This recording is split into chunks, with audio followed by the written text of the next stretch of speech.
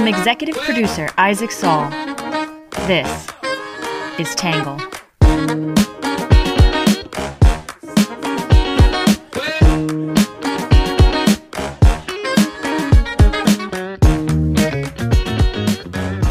Good morning, good afternoon, and good evening, and welcome to the Tangle Podcast, a place where you get views from across the political spectrum, some independent thinking without all that hysterical nonsense you find everywhere else.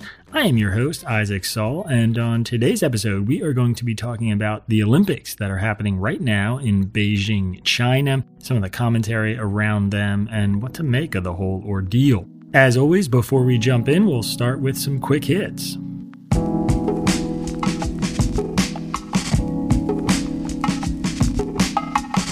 First up, House Speaker Nancy Pelosi and Democratic leaders are drafting legislation that would ban members of Congress from trading stocks. Number 2, Senate Minority Leader Mitch McConnell criticized the Republican National Committee for censuring Representatives Liz Cheney and Adam Kinzinger. Number 3, Representative Troy Nehls has accused the Capitol Police of running an undercover investigation in his office. The Capitol Police have denied the charge, saying they took a photo of his office when they noticed the door was ajar. Number 4, the Justice Department says it seized more than $3.6 billion of Bitcoin that was stolen during a 2016 hack. Number 5, New York Governor Kathy Hochul will announce an end to the state's indoor mask and proof of vaccination mandates for businesses.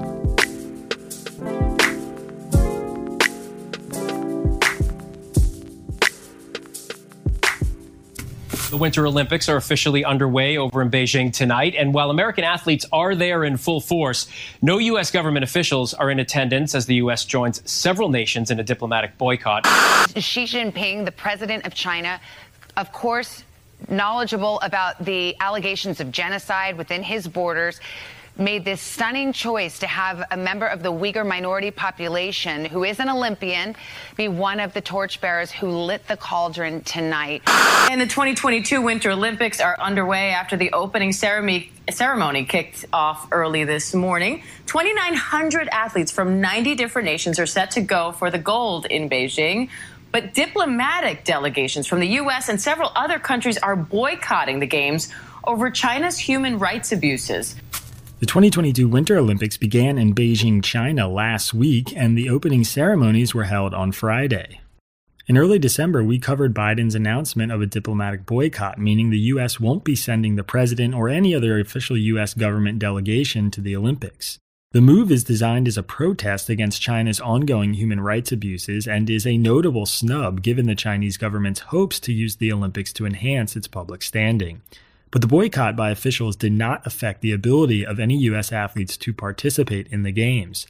Around the time of the U.S. boycott, the Women's Tennis Association also suspended all tournaments in China, citing the treatment of Peng Shuai, a tennis player who had accused China's former vice premier of sexual assault and was not seen publicly for weeks after making the accusation. She has since recanted her claims, though many question whether she was forced into that public stance.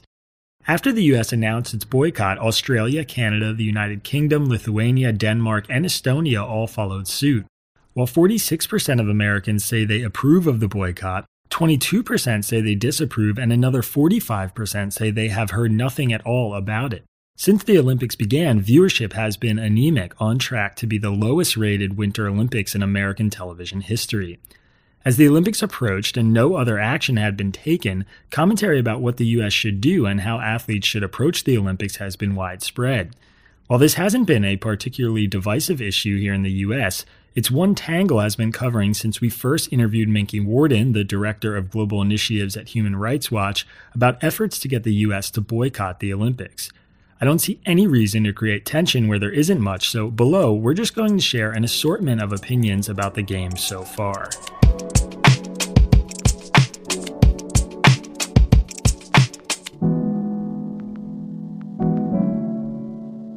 First up, Jules Boykoff, a former Olympic and professional soccer player, said the world is sliding toward authoritarianism and so are the Olympics. What a difference 2 decades makes, he wrote. With the 2022 Beijing Olympics underway, no one is making grand promises about the Games jump-starting democracy in China. Beyond a diplomatic boycott by the U.S. and some allies, and demands for a full boycott that didn't gain much traction, no major protests are expected, at least not within China itself. Of course, the IOC isn't alone in being unwilling to take on China. In the years between the two Beijing Olympics, China has become significantly more authoritarian, repressive, and powerful. Countries and corporations have financial incentives not to make too much noise. But the difference between Beijing 2008 and Beijing 2022 says something else about the modern-day Olympics, he added. For decades, the Games have been a venue for progressive activism, both against the political practices of the host country and against the IOC. The IOC has long been critiqued as a cabal of elites who have failed to address the cost overruns, environmental damage, forced eviction, and police militarization that frequently accompany the Olympics. Instead of responding to the calls for reform, the IOC has in recent years become less responsive, less democratic, and more opaque, making more decisions behind closed doors, closing ranks around unusually powerful leaders, fending off allegations that its members engaged in bribery and corruption, and, most recently, turning a blind eye to political repression. Human rights activist Chen Guangcheng said the Communist Party is on a campaign to whitewash its image and said no democracy should participate in the Games. Plastering over the ever-growing list of human rights abuses, including the takeover of Hong Kong, the internment of Muslims in Xinjiang, the disappearance of tennis star Peng Shuai, the cover-up of COVID, the threats to democratic Taiwan, the party wields denial, obfuscation, and cash, he wrote. The latest campaign pushes the absurd claim that China enjoys democratic government at home while deriding as undemocratic the world's real democracies. The Chinese people have never had a free election. The occasional village elections trotted out for the West to see are a farce, and the National People's Congress is made up entirely of the party's hand-picked officials. The subject of democracy has been banned from kindergarten to university classrooms since 2013. The Chinese people live under a lockdown of information, but even Americans are caught in an information vacuum. Foreign journalists in China face intense pressure to speak carefully about the country, and U.S. media outlets often take the regime at its word. Alana Myers-Taylor, a U.S. Olympic bobsledder in this year's Games, rejected the many criticisms about the Games. Imagine what it feels like to be told that you shouldn't compete in an event for which you've trained for years, or what it feels like to have your supporters' generosity attacked, or to wonder if anyone will be watching when you're competing, Myers said. I understand the concerns about human rights and free expression in China, but I'd offer that the best way that I can send a message about that is by competing in the Olympic Games. I'm a mother to a special needs child, a child whose very right to life could have been at risk if he had been born in other countries. To go to Beijing and compete as an American, a woman, and a person of color, and as a special needs parent says more than any boycott could. I understand people want us and our backers to speak out about the host city decision, but sponsors and athletes didn't choose Beijing. Neither of us play a role in who hosts the Games. Neither of us are the right objects for anger on that subject. I understand that some feel sponsors have a special responsibility, but these critics miss what sponsors actually do for American athletes. For my family and many others, sponsor support isn't a bonus or a nice to have, it's a need to have. One example, in 2020, sponsor support enabled me to take time to have a child. If you're a competitive athlete, not competing means not earning prize money. There's no paid parental leave on the bobsled circuit. Because we saved some of our sponsor funds from the last Olympics, I was able to give birth to my son and take time to recover. In the New York Times, Spencer Bocott Lindell asked if the U.S. could be doing more. Victor Cha, Senior Vice President and Korea Chair at the Center for Strategic and International Studies, agrees that a boycott that extends to competitors makes no sense. At the same time, he believes the diplomatic boycott depoliticizes the Games by preventing government officials from airing their criticisms within China. Collectively, the top 13 corporate Olympic sponsors have contracts with the IOC that add up to more than $1 billion. Activists have pressured these companies to withdraw their support, but so far none have done so, and only 4, Omega, Intel, Airbnb, and Procter & Gamble, have responded to requests from the Times for comment. In the absence of more robust action from the Olympics' primary stakeholders, many viewers have been left feeling conflicted about the question of their own complicity. In the National Review, Jim Garrity asked if we can watch the Olympics in good conscience. American athletes staying home won't free one Uyghur or one Hong Kong democracy activist or make a future invasion of Taiwan any less likely. And it's not American athletes' fault that the International Olympic Committee chose Beijing, which just hosted the Summer Games in 2008, over any cities in non-authoritarian countries. And yet, there's that sinking feeling that if Americans act as if there's nothing unusual or troubling about these Winter Games, we will be acquiescing to a lie and accomplices in a great crime. Should we watch these games? If we refuse to watch, are we punishing American athletes who are blameless? If we do watch, are we unintentionally consenting to genocide? Fareed Zakaria said it's worth comparing this year's Olympics to 2008, the last time China hosted. Remember the 2008 Beijing Games? China was dazzling the world with its economic prowess and technological sophistication, determined to impress with its soft power. Praise filled the headlines in countries such as Australia, Britain, and the US. A perfect 10 in Beijing tonight, opined the Sydney Morning Herald of the opening ceremonies. London's Evening Standard described the event as, quote, the beginning of China's new era of greatness, witnessed and implicitly approved by much of the leadership of the planet, end quote. And indeed, there was George W. Bush, the first American president to attend an Olympics in a foreign country, telling the press that the Beijing Games exceeded my expectations.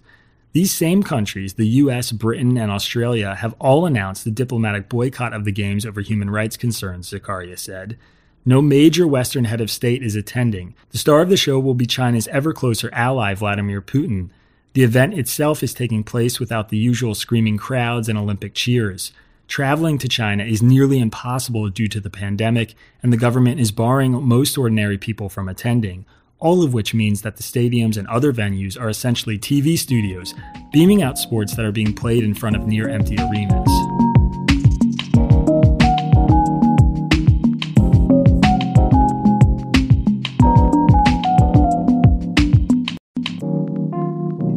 All right, that is it for some of the opinions today, which brings us to my take. Honestly, my position on this has changed a bit over the last few months. When I first interviewed Minky Worden and first wrote about these upcoming games, I was adamant that the U.S. should do more. An athlete boycott felt like a reasonable suggestion, even though I didn't outright support it. I was happy to see the diplomatic boycott, at the very least, because I didn't want to see Biden and many other state leaders chumming up with President Xi on the global stage. The opinion piece from Alana Myers-Taylor did move me, though. She made strong points about the commitment from the athletes and the importance of sponsors, noting that they don't just help the host countries, but they also make it possible for Olympic athletes to compete and survive. As she wrote, the organization at the top of the blame pyramid is the International Olympic Committee, which chooses where to host the Games and now has handed the public relations goldmine of the Olympics to China twice in 12 years. Given Taylor's argument, what I've been more keenly interested in is how U.S. athletes act, and so far that has left me a little bit wanting. How Speaker Nancy Pelosi took the eyebrow-raising step of discouraging athletes from protesting at the opening ceremonies, saying it wasn't worth the risk from a ruthless Chinese government. Quote, I would say to our athletes, you're there to compete, she said. Do not risk incurring the anger of the Chinese government because they are ruthless, end quote.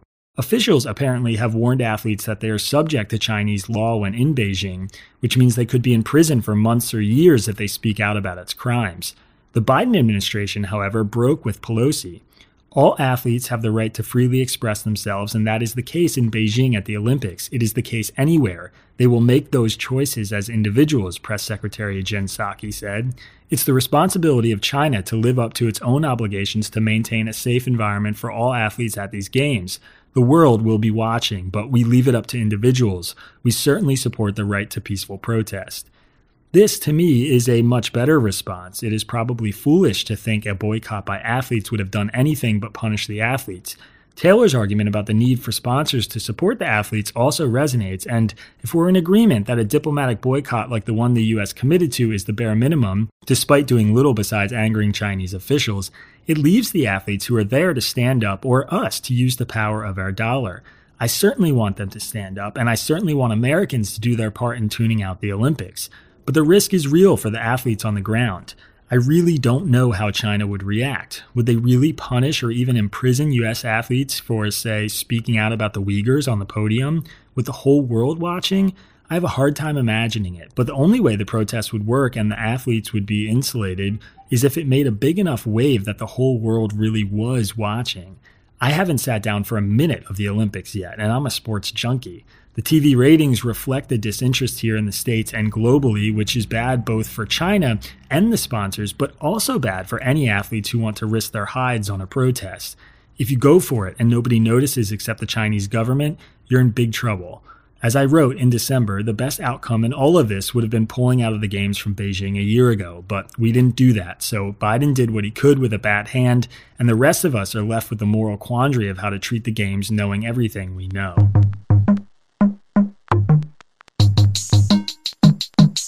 All right, that is it for my take. That brings us to our reader question. This one is from an anonymous reader in Pittsburgh, Pennsylvania. They asked, I am a registered Republican. However, I'm becoming increasingly more concerned that the Trump followers are going to inadvertently usher in a fascist government. I'm seeing rising racist sentiments as well as book burnings and bannings across the country. Is this a legitimate concern, or am I worried over nothing? Frankly, I do think this is a little bit absurd. The invocation of fascism is one of those things that makes me exceedingly annoyed and frustrated. It's the kind of political language and sensationalism that makes me distrustful of the media and reminds me how historically illiterate some of our political commentators are, or how willing they are to distort history to make a splashy point. To be clear, I don't blame you. I am also obviously deeply concerned about censorship and government bans on the left and the right. And there have been hundreds of headlines and shows and podcasts about how Trump is a fascist and fascism is coming. Even worse, there are the endless comparisons between Trump and Hitler. For starters, though, Republicans are the minority party in the House, Senate, and they just lost the White House by 7 million votes. Trumpism was clearly rejected by a huge swath of America, and at this rate, the only chance Democrats have to escape obliteration in the midterms or 2024 is if Trumpism emerges as their opponent once again. More to the point, though, is that Trump's worldview is the complete opposite of fascists from history like Hitler. Hitler and Trump both promised to restore the past greatness of their nations, and both frame the world in terms of a chaotic anarchy, the idea of law and order being necessary to keep humans civilized. They both lied and spread propaganda. But all of this is true of non-fascist world leaders. Hitler believed that total state control was the way to restore order. He believed self-interest was deleterious and that individuals in society needed to be bonded by a common worldview and belief system and history. Hence the need to exterminate inferior people like the Jews. The state's job was not to provide a thriving economy or quality of life and facilitate freedom. It was to help the German race dominate. Trump's worldview is quite literally the total opposite. Self-interest and individual liberty are how people thrive, both personally and as part of the larger state. Who is more overtly self-interested than Trump? He is the model of that archetype and has been since long before he took office. He's the unabashed capitalist and businessman. The state's job, in Trump's eyes, is to allow the economy to prosper. That's Trumpism. This is why so many historians criticize the comparisons, at least the ones who haven't been swept up in a partisan anti-Trump fever. The central ideologies are totally different. In fact, I think the obsession over who is a fascist is actually dangerous because it both distracts us from what is really dangerous about Trumpism and leaves us asking for more state power and censorship to stop it, the very way actual fascism is created. So yes, there are plenty of reasons to worry. Some fundamental things about Trumpism are a threat to liberal democracy.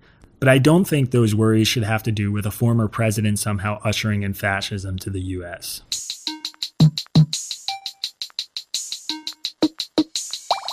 All right, that is it for your questions answered. Next up is a story that matters. The dam is breaking on COVID-19 mandates. Yesterday, we wrote about how Americans were divided on the path forward with COVID-19, but politicians seem to be making up their minds. Leaders in blue states across the country are announcing an end to various measures, including indoor mask mandates and mask mandates at school.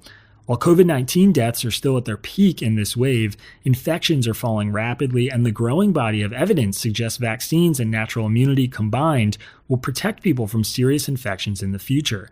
Restrictions in New York, New Jersey, Oregon, California, Connecticut, Delaware, and even Boston seem to be on their way out. The New York Times has the story about this, and there is a link to it in today's newsletter.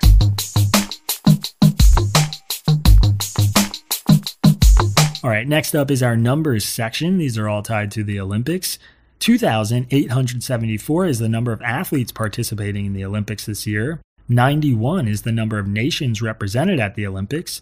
224 is the number of U.S. athletes at the Olympics, the most of any country. $4 billion is the estimated budget of the entire Winter Olympics, and 1 is the number of gold medals won by the U.S. so far. All right, last but not least, our Have a Nice Day section. European scientists say they have made a major breakthrough on their quest to develop nuclear fusion. That's the energy process that powers the stars. The UK-based Jet Lab says it has smashed its own world record for how much energy it can extract by squeezing together 2 forms of hydrogen. If nuclear fusion can be successfully recreated on Earth, it holds out the potential of virtually unlimited supplies of low-carbon, low-radiation energy, the BBC reports. Operating the power plants of the future based on fusion would produce no greenhouse gases and only very small amounts of short-lived radioactive waste. In other words, this is a super big deal.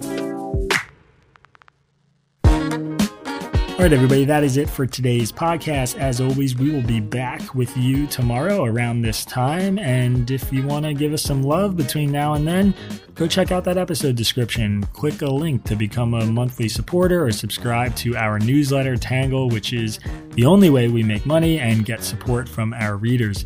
Thank you guys so much, and we'll see you soon.